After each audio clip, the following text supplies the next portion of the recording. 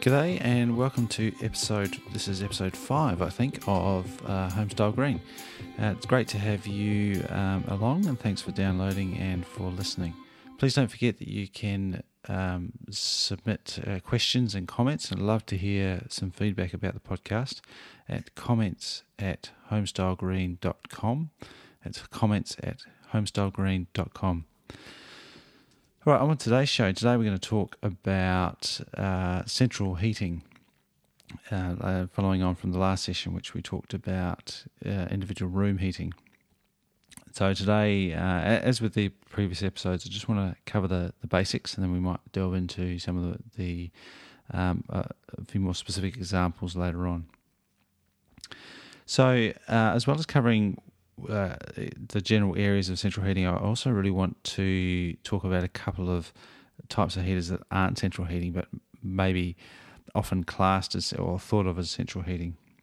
The main ones that we're going to cover today are types. Well, I've categorized them as air heating, just as in the distribution system. And that's one of the key elements of a central heating system is the fact that heat is distributed around the whole house. So one method of doing that is to move air around, and the other most common method is to move water around the home.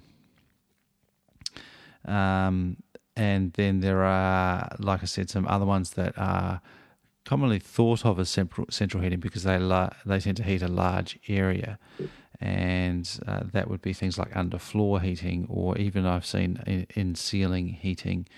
And I know that some people do some clever things, putting pipes in walls and things like that.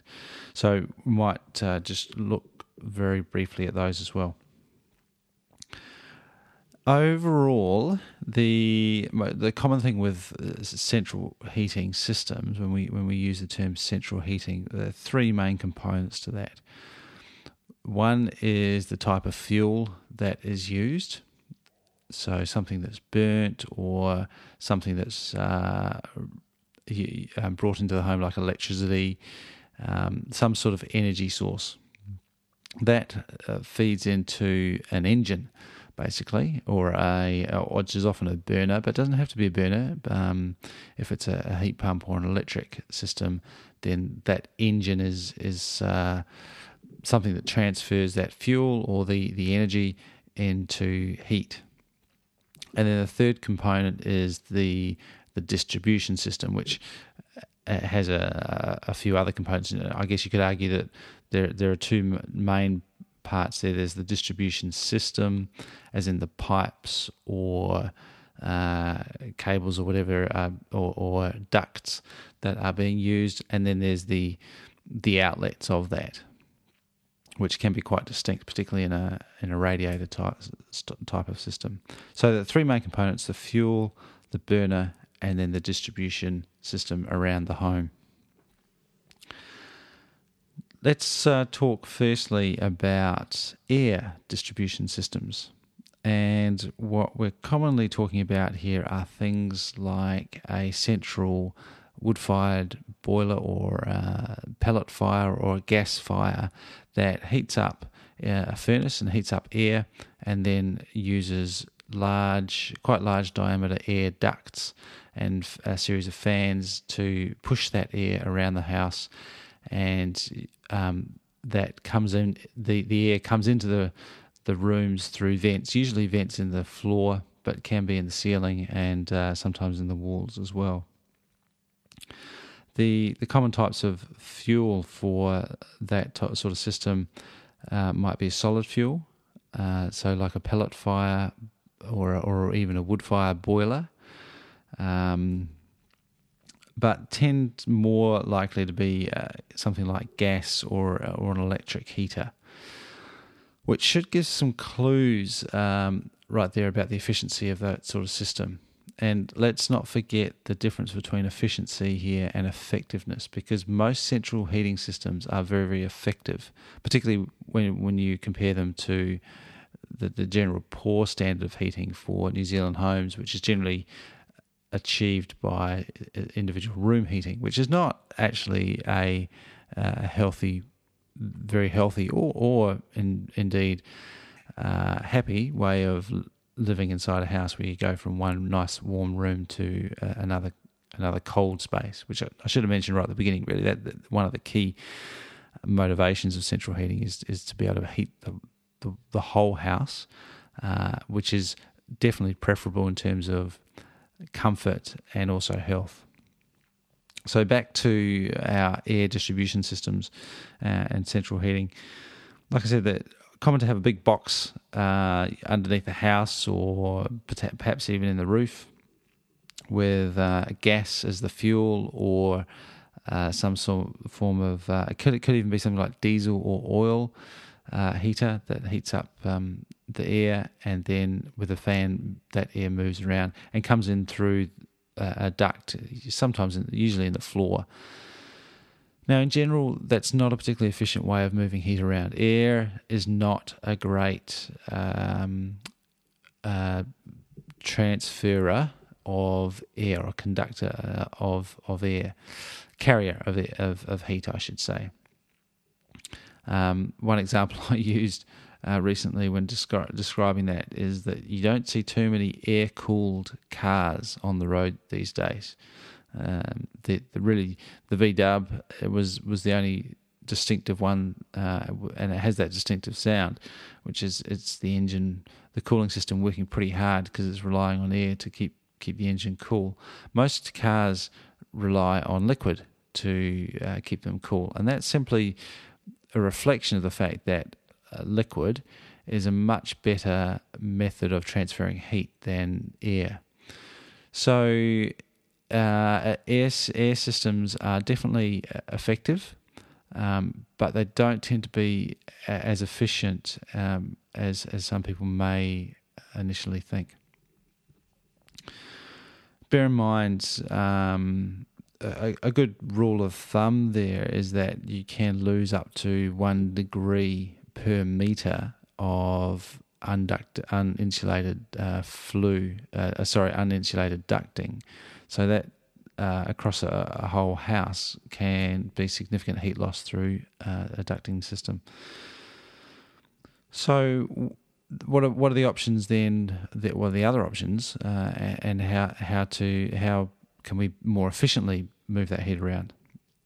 Now, the obvious one is water, and this is something that's been done way back to Roman times, when they had underfloor heating with a series of channels underneath stone slabs in the ground. And I remember as a child seeing great examples of that in Bath in the UK, where great heating distribution systems were networks of channels underneath ruins, where a big old grand building would have been kept very warm by warm water flowing underneath the house.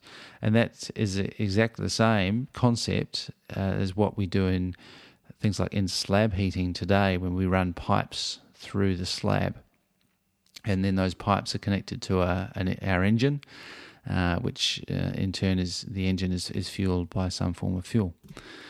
So that's one method of heating a slab, is embedding pipes into that slab, or walls. It can be done in walls as well, and then warm water is fed around those pipes. Now, that's a very efficient way of doing things for two reasons.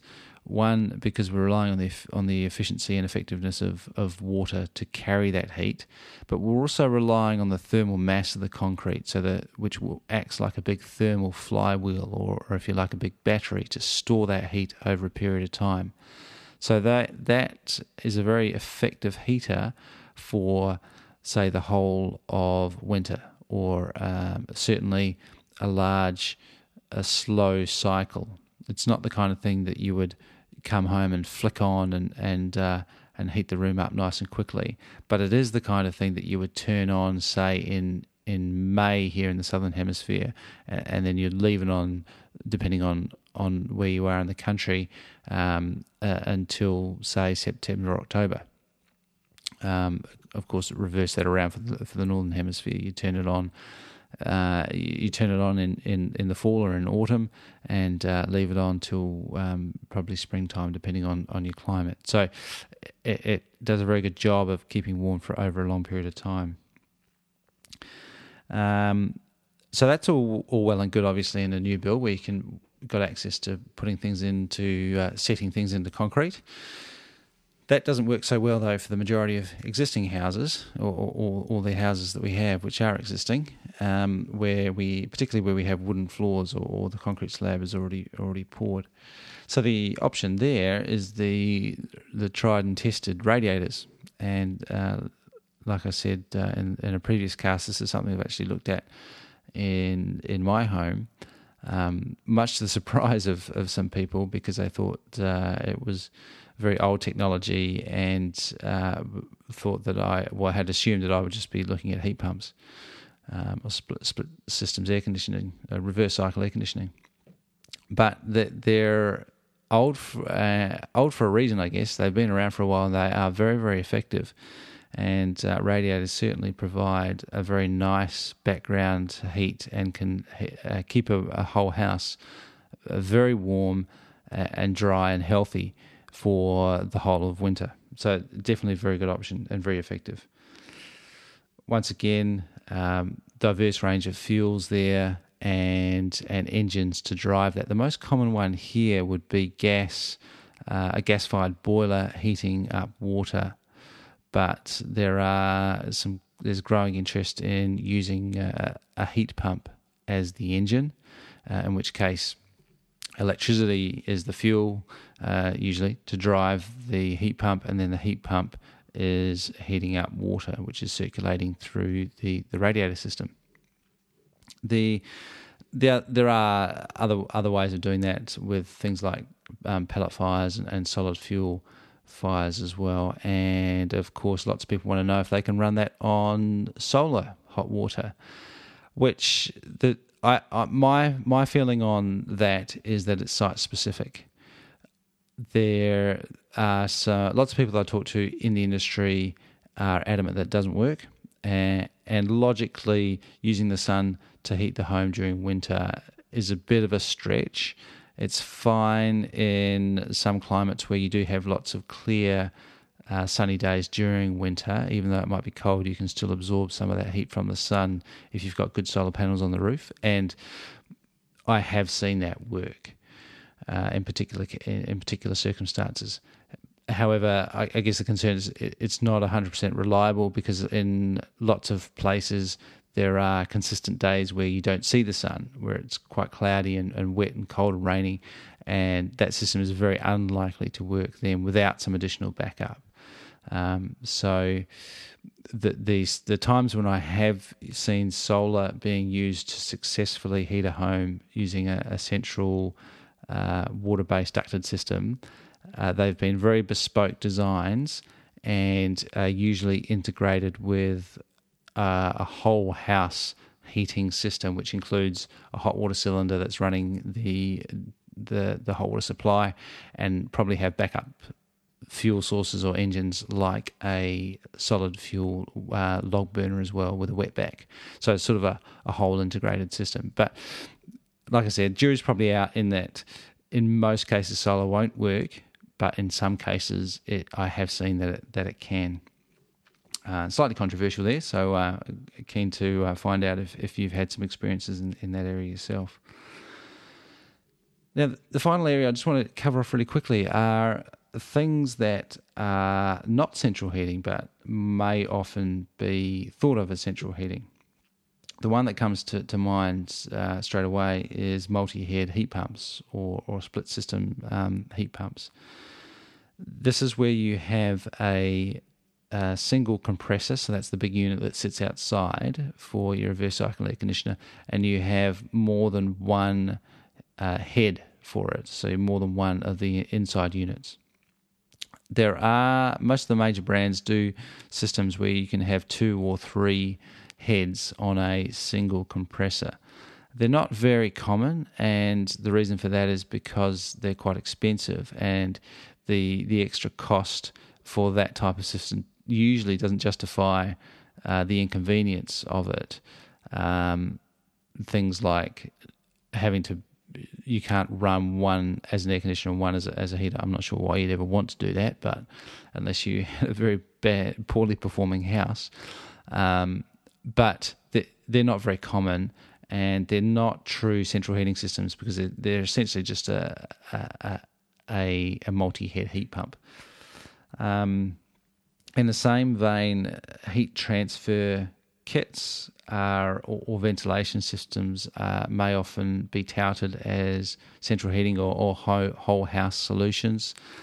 I'll talk about ventilation systems in another episode because they're a whole other kettle of fish, really. And they rank fairly low down on the list of priorities in my opinion, certainly after insulation and effective heating. Ventilation systems in themselves are not heaters, and if they are being sold as heaters, they're likely to be a very expensive fan heater, because the only way of really making them into a heater is putting an electric element inside them, and then using the fan to blow that warm air through the house. So you essentially create a very large blower heater. Heat transfer units are slightly more simple, but they're relying on excess heat from, say, a log burner in the lounge and sucking some of that heat into another room. They can provide the effect of central heating in that they help distribute heat that is from a single room source into other rooms, and they are very, very effective, particularly if they're going to a room that's very close by. But remember that rough rule of thumb that you can lose up to a degree per meter in that sort of ducting, because again, with these systems you're moving air, so just bear in mind that using air to move heat isn't very efficient. So short distance is fine, but if you're trying to warm up that back bedroom down the far end of the house, it's not going to happen if your lounge with the log burner is right at the other end of the house in a large home. Finally, we've got things underfloor heating, underfloor electric heating, or under tile heating. Very, very effective. People love their under tile heating, their underfloor heating. Usually they love it for a month because after the first month they get the power bill. Now, underfloor heating I discussed briefly last time because it is a single room option, and it is essentially an electric heater that's spread out under a large surface area. Now, it's tempting to think that if you have an electric element that's spread out underneath tiles, particularly on a concrete slab, then you're going to have some efficiency in that thermal mass effect that we talked about earlier. Unfortunately, that's offset by just the pure inefficiency of the standard electric resistive heater, which, when I say is inefficient, it's working at 100% efficiency. But because the area is usually quite large, then it's just a very, very expensive way of doing things. If you consider the surface area of a ceramic wall heater, or even an electric column heater, an in-floor system is similar to that, but just much bigger because it's spread out over a wider area. So they're the main systems that I wanted to cover. This is just an introduction to those, and I'm pretty keen to delve down deeper into those, and also hear some feedback and hear from people about systems that they prefer, and what experiences you might have had with one or the other, or perhaps others that I haven't mentioned here.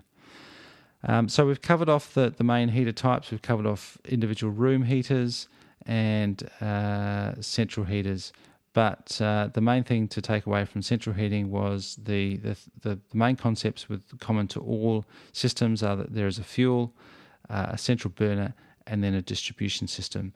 And secondly, air generally is not a very efficient way of transferring heat, but water is, and there are some very good solutions and systems out there that are capable of doing that. That's it for me today. Thank you very much for listening to Homestyle Green. I'm Matthew Cutler Welsh. Please do head on over to homestylegreen.com, and we'd love to hear your comments. You can email me at comments@homestylegreen.com.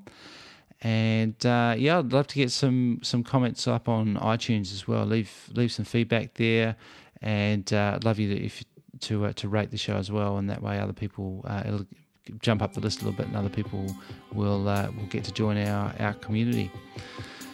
Thanks so much, and look forward to talking to you again next time.